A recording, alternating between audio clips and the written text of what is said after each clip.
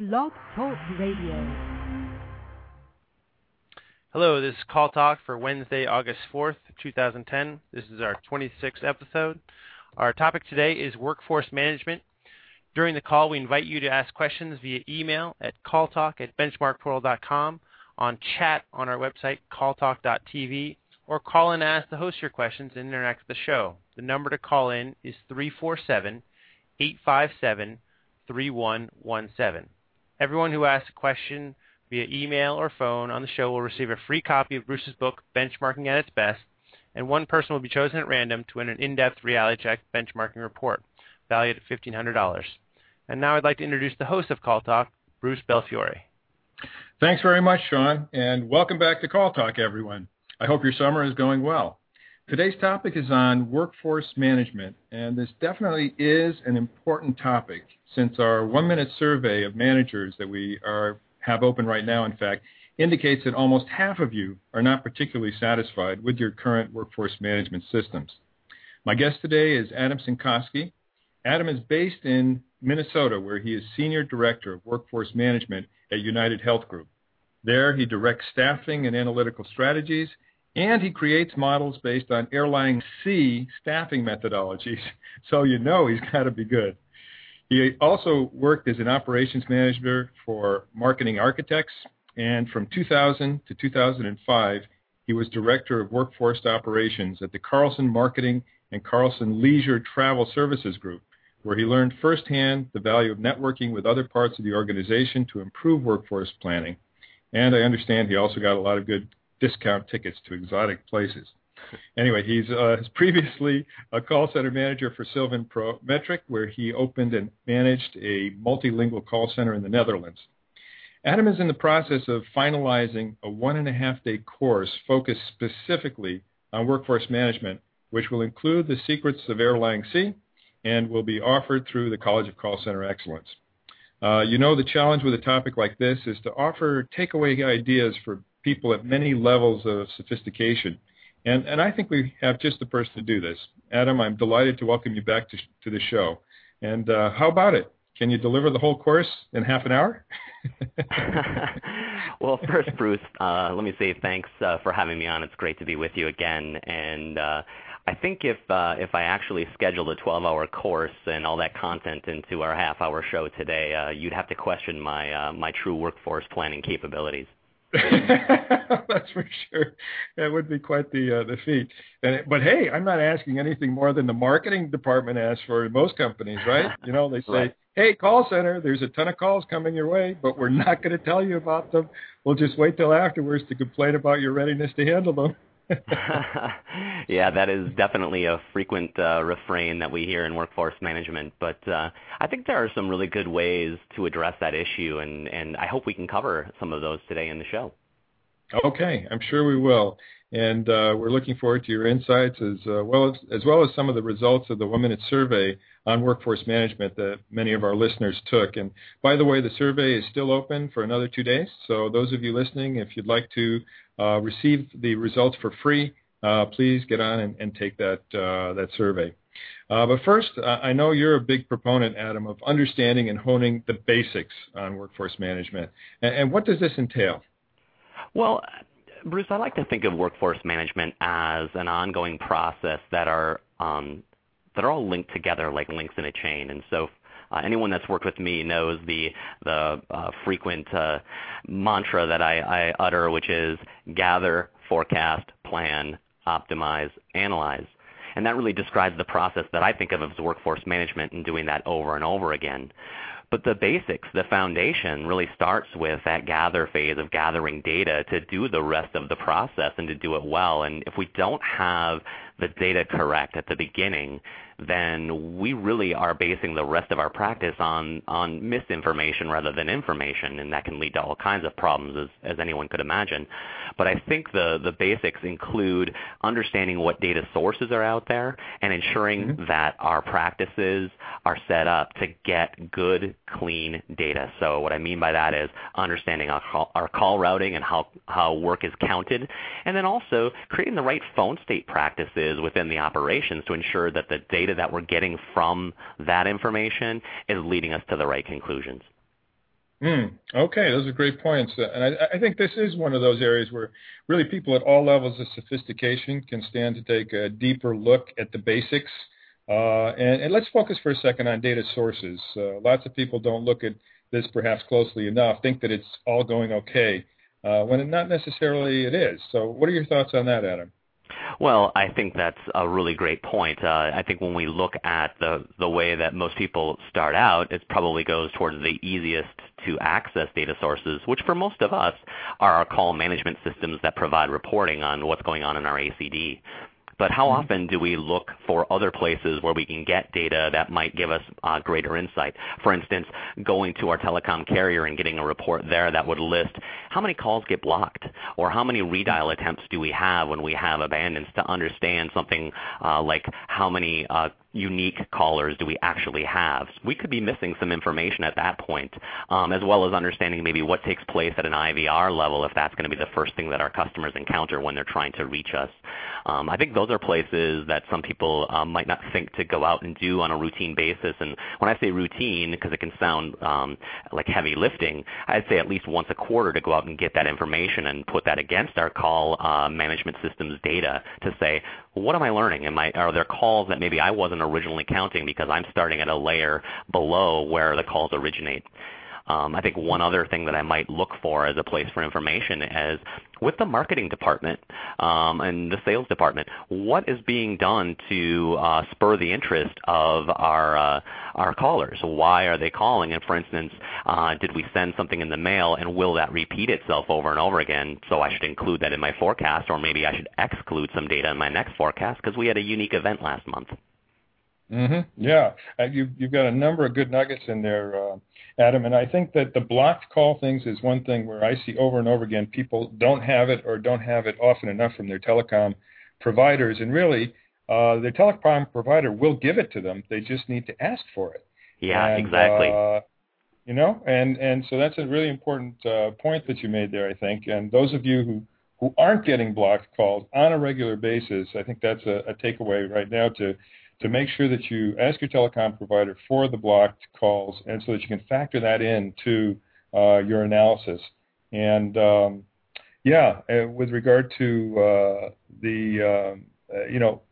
reaching out to other parts of the company in order to see what they're doing and making sure that they let you know and you let them know what's going on, I think is extremely important.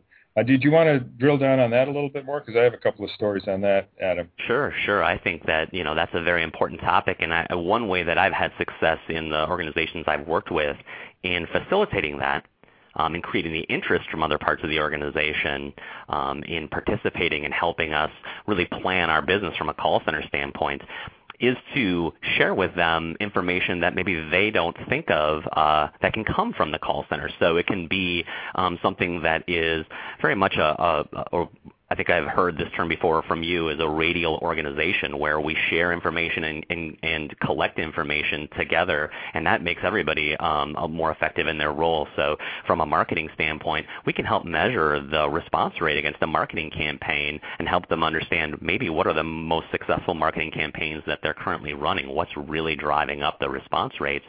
And in sharing that information, of course, we can ask them to then share information about what are future marketing efforts so we can plan to have resources available for those coming up. Yeah, the radial organization, just as you have your mantra, that's one of mine, and that we really need to build that in the call center sector because we tend to be isolated from other parts of our organization. So if we reach out and try to connect, try to force them to communicate with us to begin with, they'll end up enjoying it, particularly if you make it nice for them. And they'll see the rewards as well in terms of your ability to schedule for them, to be responsive for marketing or for other parts of the organization. And at that point, they'll see you as more part of their team instead of as a barrier. So really encourage people to reach out, have that. If you have to, every Monday morning or every Friday morning, 10-minute call with those parts of the organization that right now are a thorn in your side, and turn them into one of the roses that you bring home every week. So really encourage you to do that. Reach out to those people, even if they're not reaching out to you, and they probably aren't. and see if you can make them part of your team and become part of their team. Sounds good to me, Bruce. Okay, great. And one of the things that I saw too is on the survey is that 25% of the organizations that replied have a separate team for workforce management. I think this might surprise a lot of people, but there are a lot of organizations that have a separate team, either because they have a bunch of call centers with a lot of different functionalities, and so they've decided that the workforce management functionality is going to be concentrated in one place, or for whatever other reason. And, there was one center I was in earlier this year, and it was inbound sales. And every time that someone wanted to respond to a call, let's say they had gotten an inbound call, they had then called the person back, but it had to leave a message, and then they got a call back in again, and they wanted to make an outbound call. They had to tell workforce management not only that they were changing status, but also how much time they would need. And they found it very hard to guess on that. And what they were really annoyed about is, let's say that they made an outbound call, a call which could have even resulted in a sale, but they took a little more time, they were considered out of adherence. Okay, so they were kind of really annoyed about this. Well, our suggestion was, listen, work with workforce management to get the button in place so that people can put themselves into outbound mode. That mode can be overridden by workforce management if there's a heavy volume of inbound calls, but at least it will be a motivated override. It won't just be an automatic, block in their ability to do business. They made the change, and now everybody's a lot happier. That's an interesting story. It makes me think of two things, Bruce. And one of the first things that it spurs to mind, a topic that I've become very passionate about in our organization, is using a change management approach incorporated into how we do our workforce management practices. We happen to be a centralized team, just as you described. And so as we work with groups and we put in policies and practices in place, oftentimes as a workforce management team, we tended to go right to implementation of those new ideas. We knew what we wanted to do, and so we would just describe what the new practice was and ask the teams to do them. But it really came clear through some of the people on our team. We have some very talented folks and some more educated in change management, and we really started to incorporate that in our approach and help the operations teams lead their own changes and understand why they wanted to update their practices, and then share that with the rest of their team and change how they operated. And so that practice that you described would go over a lot better if everybody understood, and then that why we were doing the things that we do, not just what to do.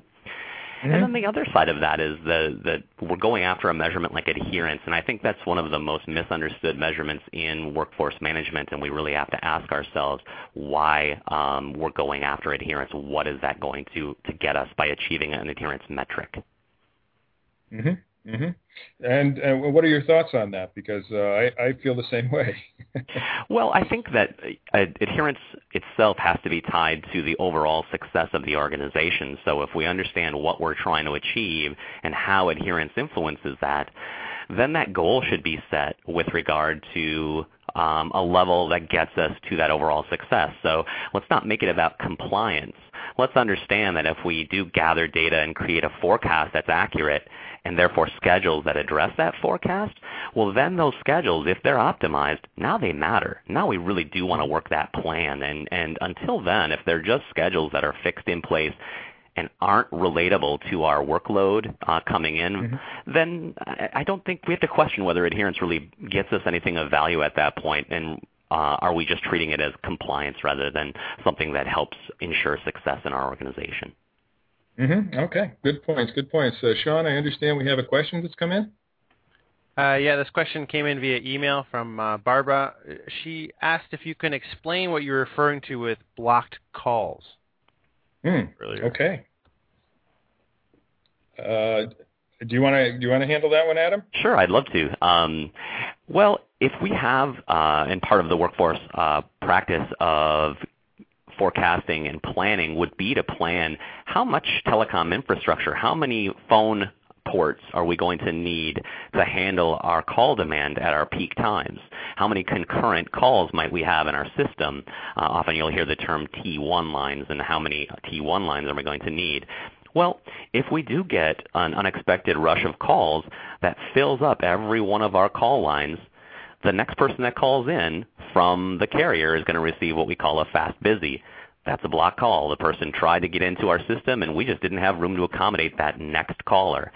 So obviously, it never makes it into our system. We can't report against it and say that was an abandoned call or that was a call we answered. It never got there. And so from that standpoint, the carrier, maybe AT&T, they would see that information and be able to provide that to us. So in other words, we can go outside of our network and say, well, were there people that tried to call me but couldn't get through the phone carrier system to get to us? And maybe I should plan to try to handle them through my next forecast. Exactly. So, Barbara, really, we're talking about busy signals here, and the thing is that those don't even get into our systems. So for most of the systems out there, you never know about them. And so the only way you're going to find out, actually, is to get that from your telecom provider. They owe it to you. So the next time you're in contact with them, or make it a proactive reach out to them and say, hey, we would like to know our blocked calls. Please give it to us on a monthly basis or weekly basis or whatever is appropriate for you. Obviously, for instance, utilities will have a lot of blocked calls when there's some outage, and so they'd like to know, what the slam is, if you will. But even for other call centers, it's important to know. Great. Okay. Good question. Sean, I understand you have another? Yes. Randall asks, you talked about collaborating with different cross-functional teams. Do you have any ideas for practical application of approaching different departments to gain their buy-in? Any tools or processes other than the so-called Monday morning huddle?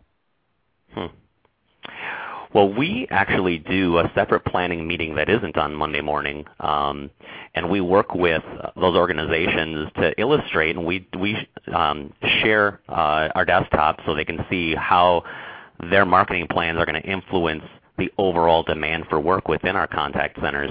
And we can display to them what the capacity is of the groups that we work with, the contact center groups, so they can see the outcomes and the success of their marketing plans. And then we can go back and share with them, did it turn out as we had forecast? But really what it gets down to is, because we've shared the information like I described earlier, what's the response rate? What did we really see with regard to the success of their marketing efforts? Then they're more willing to share their upcoming plans with us, and we can proactively look at that and say, does the contact center have the capacity to accommodate those marketing plans? And we have separate marketing people that come with their plans, and as you could imagine, we can get to times of the year where some might inadvertently cross over each other, and now we're looking at several plans running at the same time that might create too much demand for what our current operational capacity is. So it's really a win-win situation to have a meeting like that and collaborate. But we've had to develop the practice to be able to show and illustrate in calls exactly what that looks like. And I will say one more thing, and that's pictures tell a better story than just numbers. And so we graph out the call volume, how that's going to play out, and it becomes very clear to everyone involved what we have wrought when we put in our marketing plans together, and then we can modify those if we need to. Yeah, no, I love that. What you have wrought, and the graphics part, I think, is a really good idea. Yeah, I have what I call MKCC, which is meet, know, communicate, and collaborate. So on this, Randall, what I say is that you have to first reach up to a higher level of your organization and convince the right person up there that good communication with you, among you and the others, is an extremely important thing for the success of the organization. Once you've gotten somebody at the right level to buy in on that, then you'll be able to easily arrange for meetings with the people that you need to get to know. You get to know them through the meeting, which is the K, and then communicate and collaborate. So then all of that becomes part of the norm, which it is in an organization like Adams, where they, on a regular basis, communicate, get together, and know what's going on. Now, I have a fairly aggressive stance when it comes to defending the rights of call center people against the rest of the organization, and I don't really mean against, I mean within the organization. So I think that if you have the right person higher up, you will actually be able to convince them that you should sign off on all marketing initiatives that are going to have an impact on your call volumes and on the things that your agents are going to need to be able to respond on. And I don't mean a sign off in the sense of you can actually nix something, because that they won't accept, but a sign off for acknowledgement.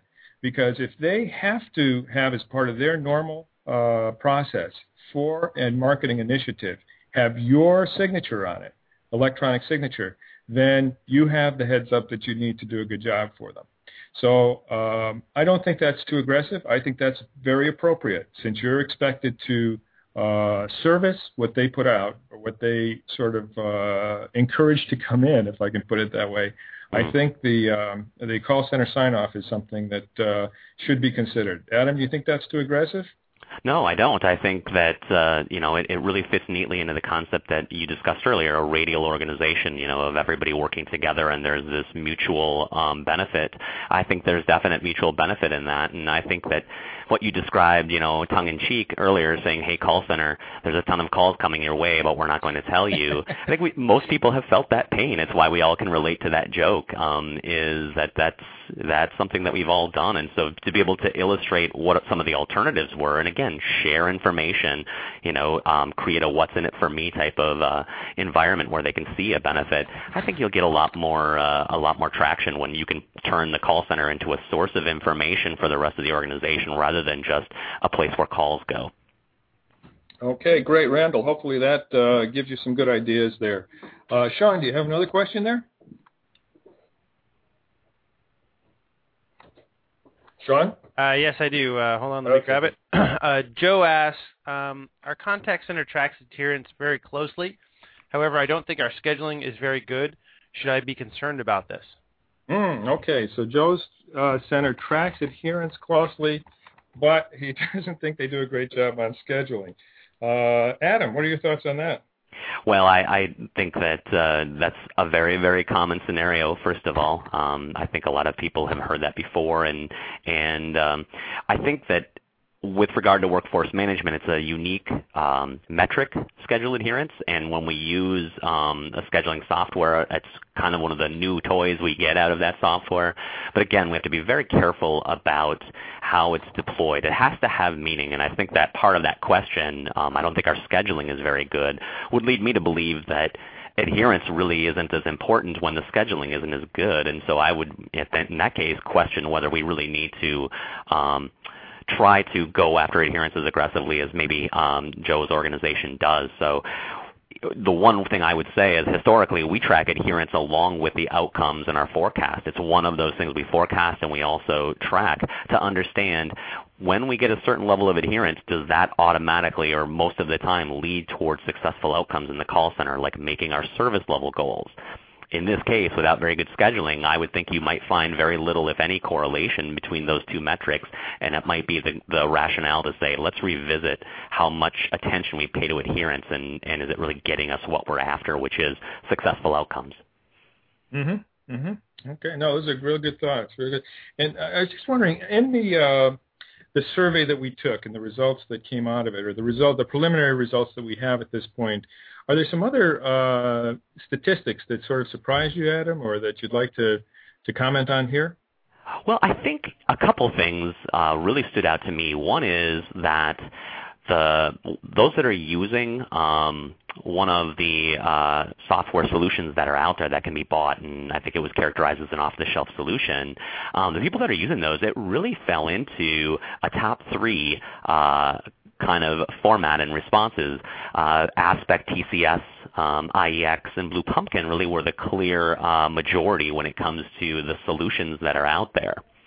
One of the things, though, in my experience, has been to question, when we use those software solutions, are we doing everything we can to leverage it and not over-relying at the same time on those solutions? And what I mean by that is Aspect, IEX, Blue Pumpkin, they're very powerful solutions, but you need some expert resources on your team to be using them correctly and to get out of them what we would hope.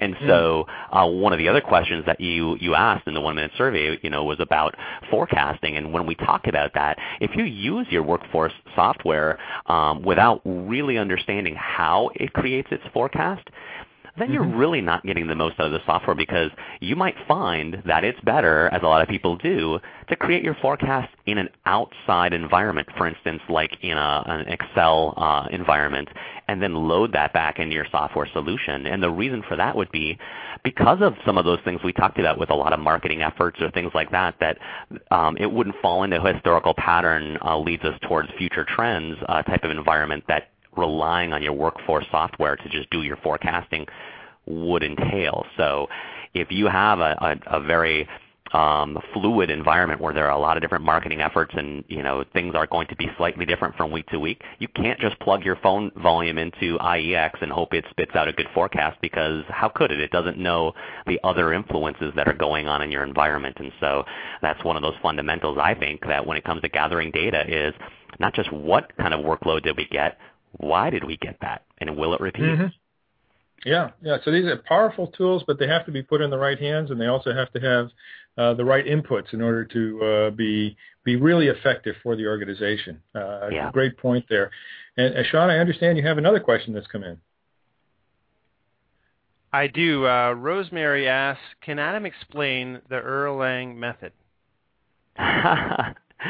Well, I will say this, because that's a great question, and it is something we spend about a half a day on in the workforce management class. But I will say this, is the Erlang formula is a probability formula, and what we're trying to measure is what's the likelihood that we'll answer a call or that it will be delayed a certain amount of time. And so traditionally it's applied against a half hour or 1 hour of call traffic, and then when we do a staffing model, we have to just have enough formulas loaded in that model to cover every hour of a day or every hour of a week.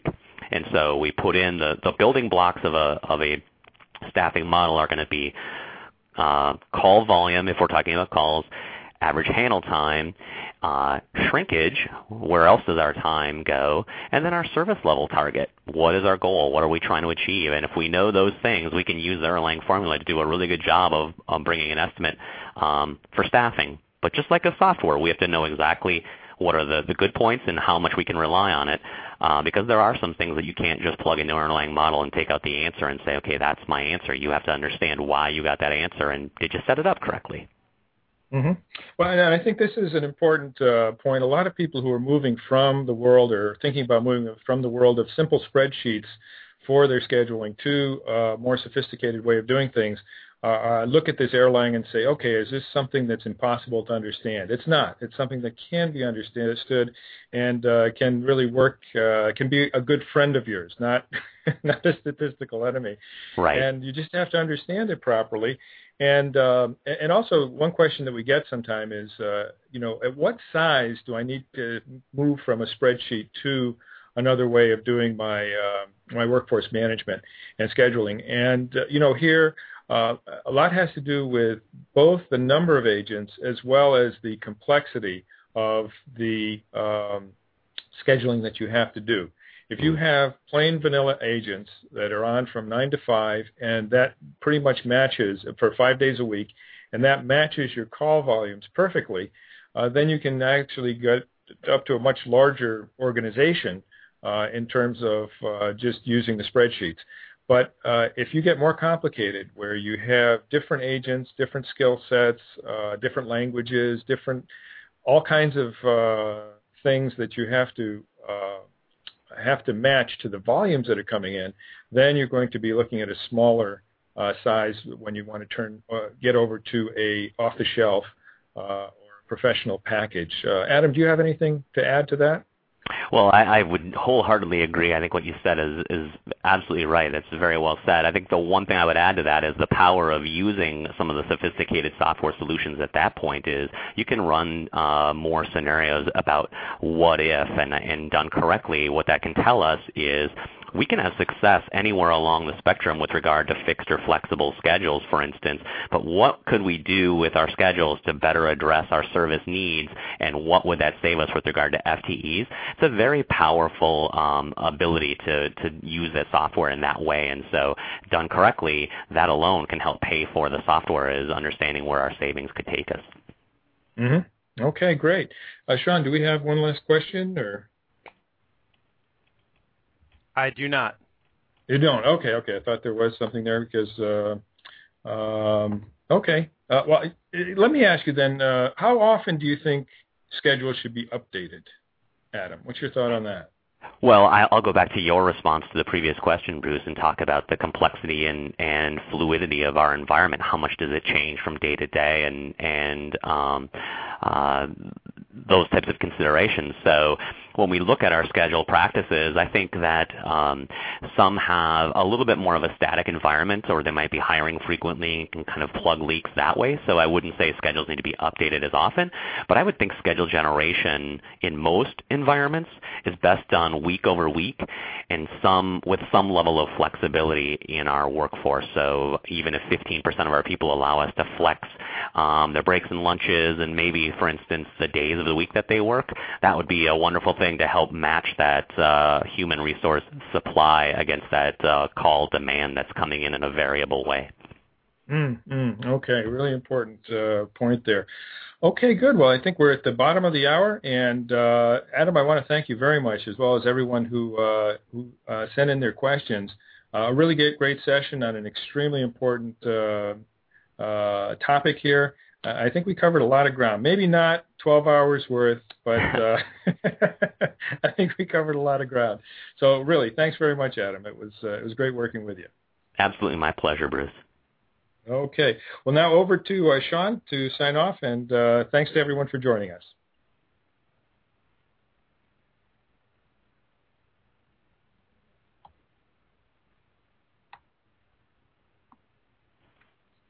Sean? Sorry, Adam, I wanted to thank you for being a co-host on the show. Thanks for all your great insights.